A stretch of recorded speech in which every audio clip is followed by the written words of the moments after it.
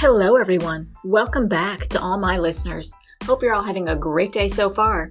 And if this is your first time finding me, thanks so much and welcome. Welcome to episode 4 of my 3rd season. Today is Wednesday, May 26th, 2021. My name is Sonal Patel, and this is the Paint the Medical Picture podcast series.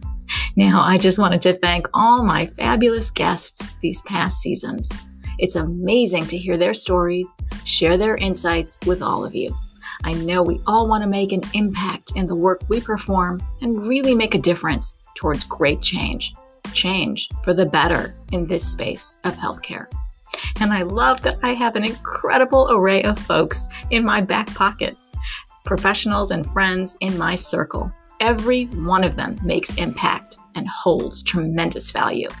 I'm humbled and grateful that this podcast has already propelled into the top 15 medical billing and coding podcasts to keep your eyes on in 2021. So thank you to all my listeners for all your continued support. Apple Podcasts has also charted me at my highest ever in the US at number 65 with my last episode. So great job, Brian Quee. Great job. I also broke into the top 100 US charts twice. Let's not forget Nexon Pruitt attorney Shannon Lipham's interview on HIPAA back in season 2 ranked this podcast at number 95.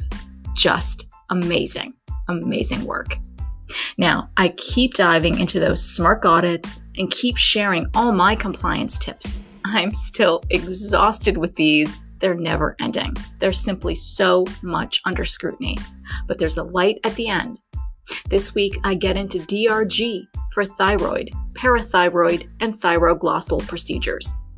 And I also discuss highlights from the month of May's criminal and civil enforcement cases involving fraud, waste, and abuse. And I round out today's episode with a remarkable note on journeys from the ancient Greek god Prometheus. If you've checked me out on LinkedIn, you know I'm all about compliance and protecting our physicians and valued healthcare professionals when it comes to the business of medicine.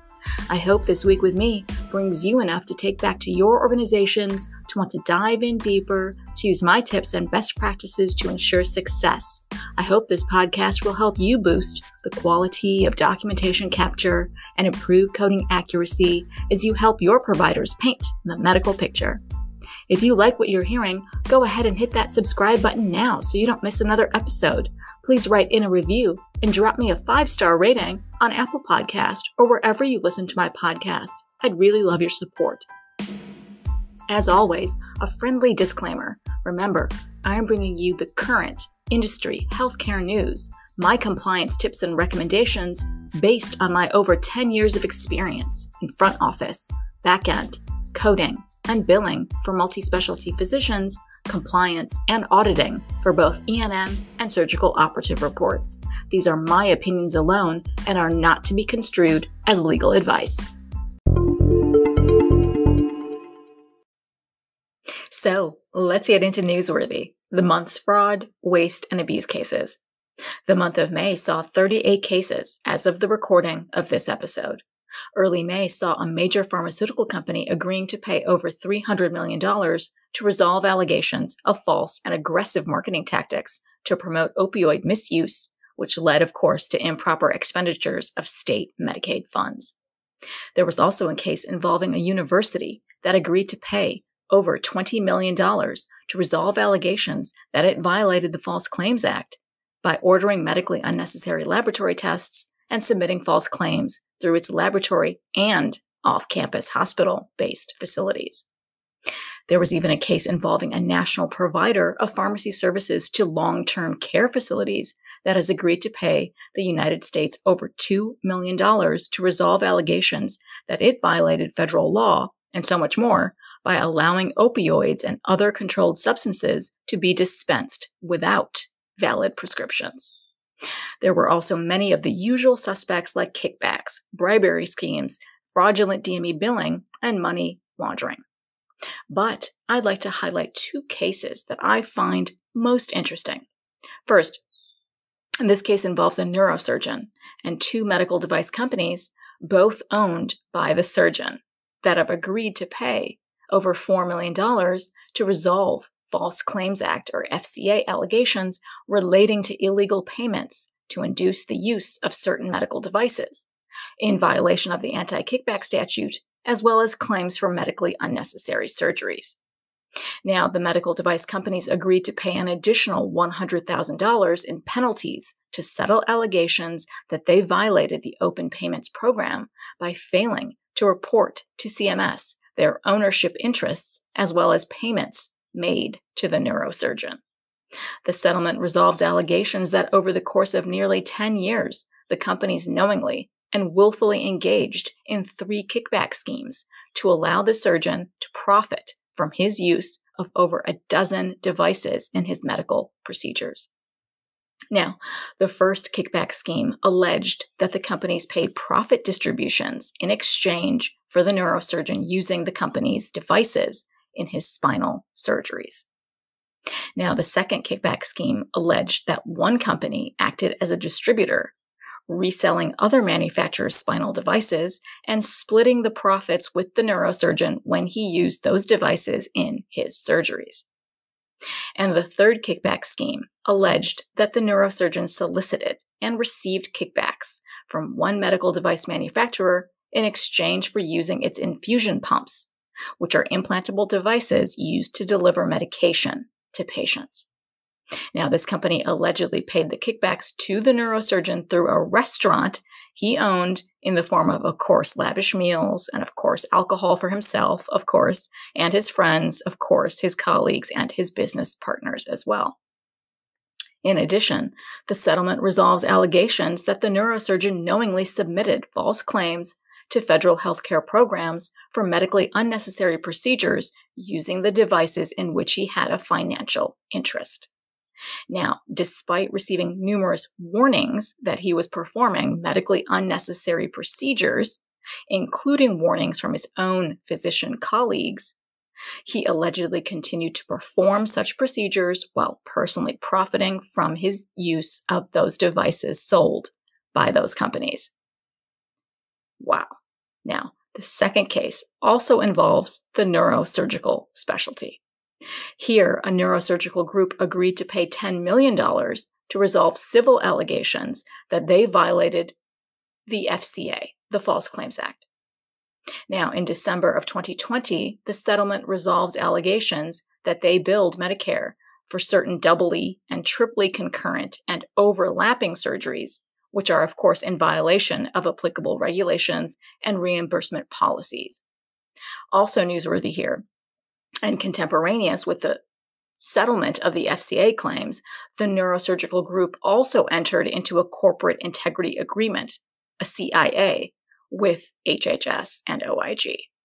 Now, the 5-year CIA addresses the conduct at issue and requires, among other things, that this neurosurgical group maintain a compliance program, implement a risk assessment program, and hire an independent review organization to annually review the group's Medicare and Medicaid claims.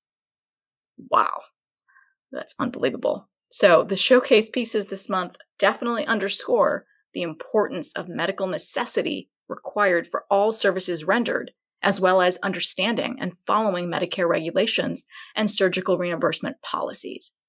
Now, let's not forget the month of May also saw a COVID-19 task force that was developed by the Department of Justice, our DOJ, and is to be led by the Deputy Attorney General to combat COVID-19 related fraud. So I always believe these types of fraud, waste, and abuse cases are most helpful. Take a deeper look into these reports and see how they may affect you, your provider, your facility. Start self-auditing your service claims and coordinating documentation to ensure you are meeting compliance. And stay tuned for my monthly fraud, waste, and abuse updates. They drop the last Wednesday of each month.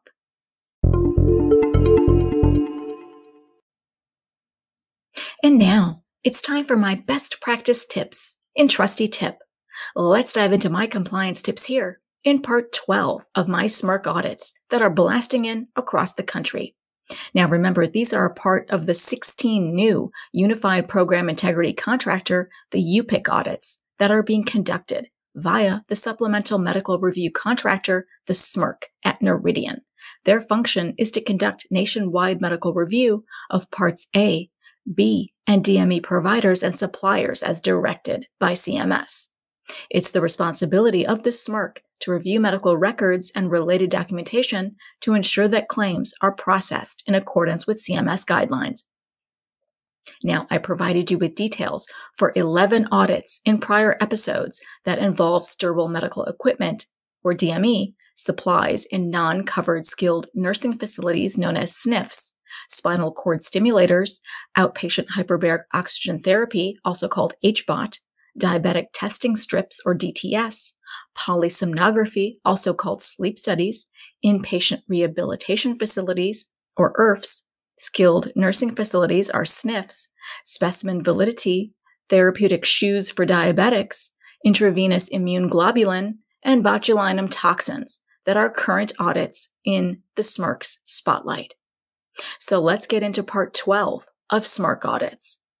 Now, the 12th is titled 01-031 DRG, Thyroid, Parathyroid, and Thyroglossal Procedures Notification of Medical Review.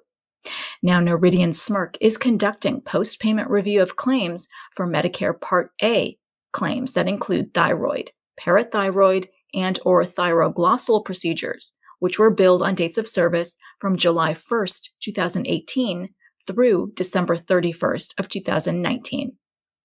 Remember, these are the time parameters. This notification also includes the reasons for the review, documentation that will be requested in the additional documentation request letter, the ADR, and resources that providers and suppliers may wish to consult with when they're submitting their claims. Now, some background on the why, right? Why on earth is this audit happening? So let's go over some important background details. Now, Medicare Severity Diagnosis Related Group is known as MSDRG, and it's a system used to classify various diagnoses and procedures for inpatient hospital stays so that Medicare can accurately reimburse the hospital under the Inpatient Prospective Payment System, the IPPS. Now, back in 2018, the Comprehensive Error Rate Testing, the CERT, Medicare Fee for Service Improper Payment Report, noted an improper payment rate of 49.1% for thyroid, parathyroid, and thyroglossal procedure MSDRGs. Now, wow, that percent is way too high, right? Way too high. So, of course, the reason for this review is critical. They are narrowing it down in scope for us, thank goodness. The scope involves Noridian SMRC performing data analysis and conducting medical record reviews. Noridian SMRC will complete data analysis and review activities in accordance with applicable statutory, regulatory, and sub-regulatory guidance. They are honing in on type of Bill 11X for inpatient Part A. They are also honing in on 3 MSDRGs. Now, the first MSDRG is MSDRG 625, which is for thyroid, parathyroid, and thyroglossal procedures with MCC. Now, an MCC is a major comorbidity and/or complication. Now, the second MSDRG is MSDRG 626 for thyroid, parathyroid, and thyroglossal procedures with CC. Now, CC is also called comorbidity and/or complication. And the third MSDRG is MSDRG 627, which is for thyroid, parathyroid, and thyroglossal procedures without CC or MCC, which means it's without a comorbidity and/or complication, and it's without a major comorbidity and/or complication. Now, of course, there are documentation requirements as well, right? I'm going to go over a list of 8 specific, very specific documentation requirements that will be in your ADR letter. These are items that you will have to furnish to support your claims already paid now that you are under review with this post-payment audit. Now, the first documentation requirement is going to be those medical notes to support the patient's medical condition and procedure for the billed service, which includes but is not limited to those admission notes and that history and physical exam and those progress notes and that discharge summary and those procedure notes and those consultations, everything as applicable. Now, the second documentation requirement is going to include those full detailed itemization of services, including all diagnosis codes. The third documentation requirement involves all of the physician orders to support the procedure being billed. The fourth documentation requirement involves those labs and those diagnostic reports. The fifth documentation requirement involves those legible handwritten physician and or other clinician signatures. And remember, provide signature attestations and signature logs, which should be submitted when the physician and or other clinician signatures are simply illegible. And the sixth documentation requirement involves a valid electronic physician and or other clinician signatures. The seventh documentation requirement involves that advanced beneficiary notice of non-coverage, that ABN form, if that's applicable. And the eighth and final documentation requirement includes any and all other documentation to support the services that were billed. So remember, these post-payment audits are a sign, right? They're a signal that something may be amiss in your documentation, your coding, and your billing. These 8 requirements are a very good reminder that you should be making checklists and improving workflows and efficiencies at your practice, at your hospital, to ensure all documentation is being captured, coding and billing are compliant for all applicable statutory and regulatory guidelines. Additional revenue, more money, is tied to MSDRGs, right? I have an inkling we will be seeing many, many more diagnosis code post-payment audits in our future. So we must be mindful that our provider's clinical documentation is capturing complete accuracy of the patient's medical condition and extended specificity in our ICD-10-CM diagnosis coding is required. So a better, smarter approach is one that's proactive and starts by painting a clear, rich, and vibrant medical picture the first time, so your certified medical coder can then abstract codes with accuracy.